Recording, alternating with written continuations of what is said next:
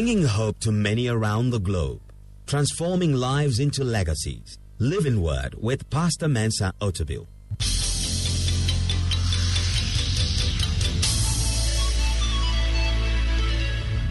And now, today's word.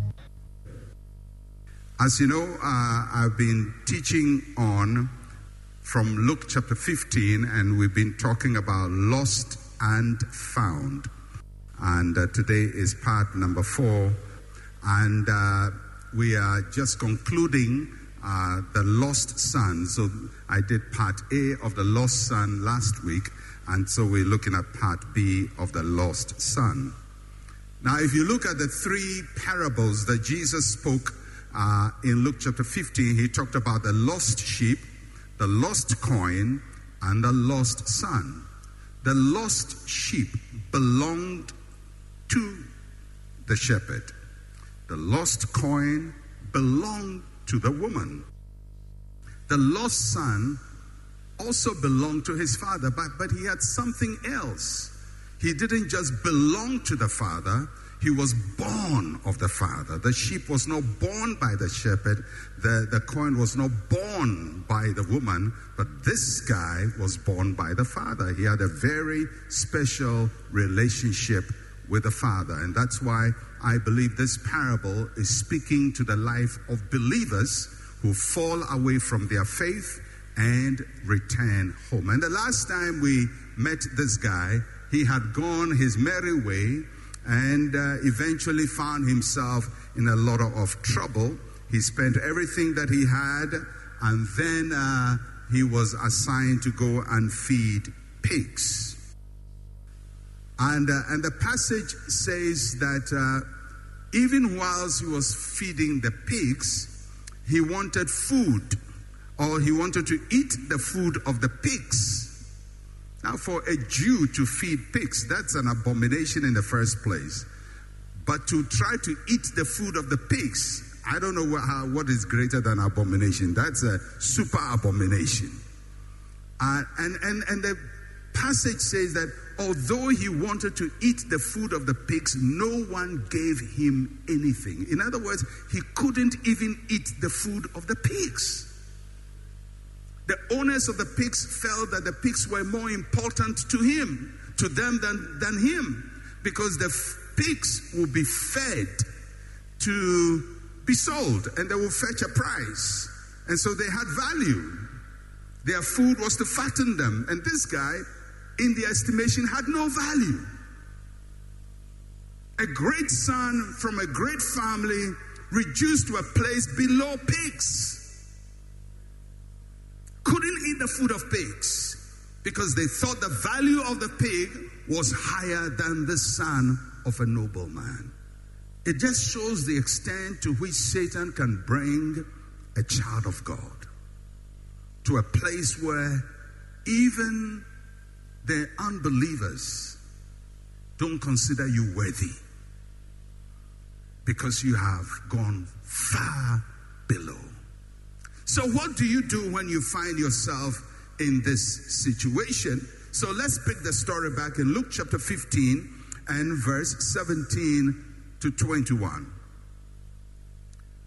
And it says, "But when he came to himself, he said, 'How many of my father's hired servants have bread enough and to spare, and I perish with hunger? I will arise and go to my father and will say to him, Father, I have sinned against heaven and before you. I am no longer worthy to be called your son. Make me like one of your hired servants.' And he arose and came to his father. But when he was still a great way off, his father saw him and had compassion and ran and fell on his neck and kissed him. And the son said to him, Father, I have sinned against heaven and in your sight, and I am no longer worthy to be called your son." So what do you do when you have reached rock bottom? There are some who will keep going and going and going, probably move to another town and hope that somehow they will find a way. It's like people who get lost and still keep driving and hoping that they will find their way. There are others who will stop and settle and say, well, life is bad. I'm just going to stay here. I think this is all that I have. And then there are those who will try to go back to where they used to be. And that is the option that this gentleman took. He decided to go back to the Father. So let's look at the process of going back to the Father. There are 4 things he did in order to go back to the Father. The first one is realization. The passage says he came to himself. He came to himself. That means that he was beside himself all this time. He came to himself. He took charge of his life. He accepted the reality of his life. He stopped making excuses. Stopped lying to himself. He faced reality. He looked himself in the mirror and told himself the truth. The problem many times with us is when things go bad, either our Christian life goes bad and we are now back into the world, or we're backsliding, we don't face reality. And there are people who still think they are doing well when they are not doing well. There are people who are down who still think they are up. They never face reality. But this gentleman faced reality. And if you are here struggling with your Christian life, if you want to get back to God and you want to get back to the place of relationship and intimacy you had with God, you're going to start with facing reality. That's what he did. He faced reality. Because if you don't start facing reality, you're going to lie to yourself for a very, very long time. Apart from our Christian life, there are many areas where we need to face reality. Sometimes couples need to face reality that there is problem in their marriage. Instead of saying there is nothing, they have to understand there is a problem. Maybe you are in a situation where your finances are going bad and now you're blaming witches and you're blaming everything, and now you're blaming the almighty Russia and Ukraine war. But you have to face reality. You have to face reality, because until you face reality, you are living a lie. And nobody can have recovery and restoration when they live in a lie and tell themselves a lie. I must admit that telling yourself a lie sometimes is very nice, because it encourages you. But when you are eating with pigs, or you are living with pigs, you don't need encouragement to live more with pigs. You need to get out. And it starts by facing reality. But that's not all he did. The second step he did was he reasoned with himself. He spoke to himself. He reasoned. He started thinking. And he said, wow, I remember my father's house. And even the slaves, the servants, they had bread to eat and they had bread to spare. Common sense. Reason. And that's what he did. He remembered what life was. And then he asked himself the all-important question. If this is how life was in my father's house, what am I doing here? What am I doing here? Why am I allowing this thing to overtake me? Why am I allowing this thing to destroy my marriage? Why am I allowing this thing to destroy my Christian life? Why? Why do I sit here and allow this situation to destroy me? Reason. Because if you don't reason and you don't ask the tough questions of yourself, you can't get out from the pigsty. You know, for many of us, when we're in trouble, in Ghana, we blame the witches and wizards and demonic attacks, spiritual attacks. I can guarantee you, most of your problem, about 99.9, is not a spiritual attack. It's a personal attack you have given to yourself. It's based on choices, based on mistakes, it's based on bad choices you're making. And if you keep blaming the witch, you will never reason to solve the problem. So we stop blaming, we face reality, and we start to think, why am I sitting here? Why have I allowed this to happen to me? Why do I keep doing this to myself? Why do I keep making this mistake over and over and over? That's reason. But he didn't stop there, because if you just reason with yourself, you are just joining a debating society. He took the next step. He resolved. He committed himself. He brought his will into play. He said, because of all of this, I will arise. This is so important. Because, many times we know what is wrong, but we have no will to do anything about what is wrong. It's like a couple who are having problems in their marriage. One sleeps facing west, the other is facing east. In their minds, they all want to resolve the problem, because none of them is happy.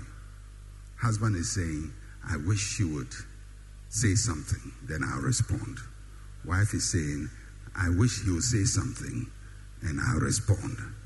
So all of them are wishing somebody will for them. And so they keep lying east and west, east and west. And sometimes it go on for a day, and then a week, and then a month, and then 3 months, and then 6 months. And before then, a problem which started so innocently, very small problem, has now become a very huge problem. And all because, although you have reason in your heart that what you are doing is wrong, you haven't applied your will. Your will. And that's what this gentleman did. I will arise. I will do something about it. I'm not just thinking about it, I will do it. And it's so with every problem. You want to lose weight? You know that I need to lose weight. I don't like the way I'm growing. I don't like the way I'm becoming fat. I don't like it. I look at myself in the mirror. I say, what is this thing doing here? What is this thing doing here? You hold your stomach, and it's like jelly. What is this thing doing? What is this thing doing? I don't like this. I don't like it. Yeah, you have done first 1 and 2, realization, reason. Now you need resolve. I will. I will. He said, I will arise. I will go back to my father. I'm not waiting for daddy to call me. I'm not waiting for my father to send servants to look for me. I'm going to take the initiative, because I left by myself. I have to go back by myself. I will do it. But that's not enough, because sometimes you say, I will do it. I will do it. I will do it. I will do it January. I will do it February. I will do it March. Before you realize it's November. Then you say, okay, last month, I will do it, I will do it, I will do it. Then you didn't do it. Okay, next year is coming. It's a new season. It's a new day. Fresh anointing coming my way. It's a new season. Then you start, I will, and end not doing it. So you have to realize it. You have to think about a reason. You have to resolve. But the fourth one is the clincher, the return. He acted. He acted. He says, the passage says, and he returned. He went back by himself. He left the Father by himself, and he returned by himself. This return journey is it must have been probably the toughest journey for this young man. I don't know what he said when he was leaving, But normally when people are doing these things, they talk very bombastically. You will see me next year by this time. When I return to this house, you will see. It's like somebody who left Ghana, went to America to come and prove to all of us that he has prospered. Now life is whipping him bad. But he can't come back because he promised the next time we see him, he'll be in a high level. So he says, I'll stay more. I will stay more. So he stays and stays as if long stay will change your situation. Just gets worse and worse and worse. Returning is always tough. And can you imagine what this guy is thinking? He's returning with shame. Such disgrace. He's smelling of pigs. He's returning with guilt. He knows he's messed up his life. He's returning with fear. Doesn't know whether the father will accept him, whether they will mock him. So every step from the pigsty to the father's house, it's a very difficult one. His head is heavy. Thoughts are going through his mind. But he has said, I hit rock bottom and no life will be worse than what I've experienced. I'm going back. And there are many people who need to return to God. There are people who need to return to church. There are people who need to return to their marriages. There are people who need to return to apologize to people. And it's a very tough thing. I don't want to put myself in that place. What if the person insults you when you are apologizing? What if he disgraces you? So this guy is going back to the father with a very heavy heart. He feels defeated, but he still goes. Restoration, return is not always easy. Getting things to work as they used to be is not always easy. And for him, it was tough. And then he gets to the area where his father's house is. I'm sure the moment he entered the territory, he's now praying. If he's a Pentecostal charismatic, he's praying in tongues, praying in the Spirit. If he's forgotten to pray in tongues, he's now remembering. Praying, having all-night prayer meetings, fasting. Seeking for God. Oh Lord, oh Lord, oh Lord.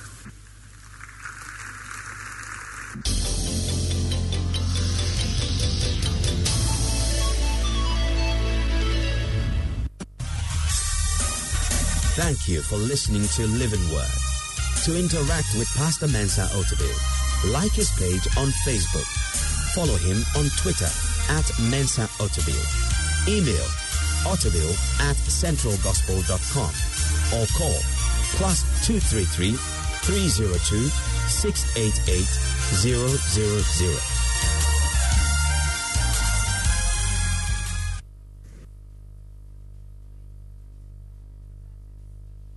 Ago.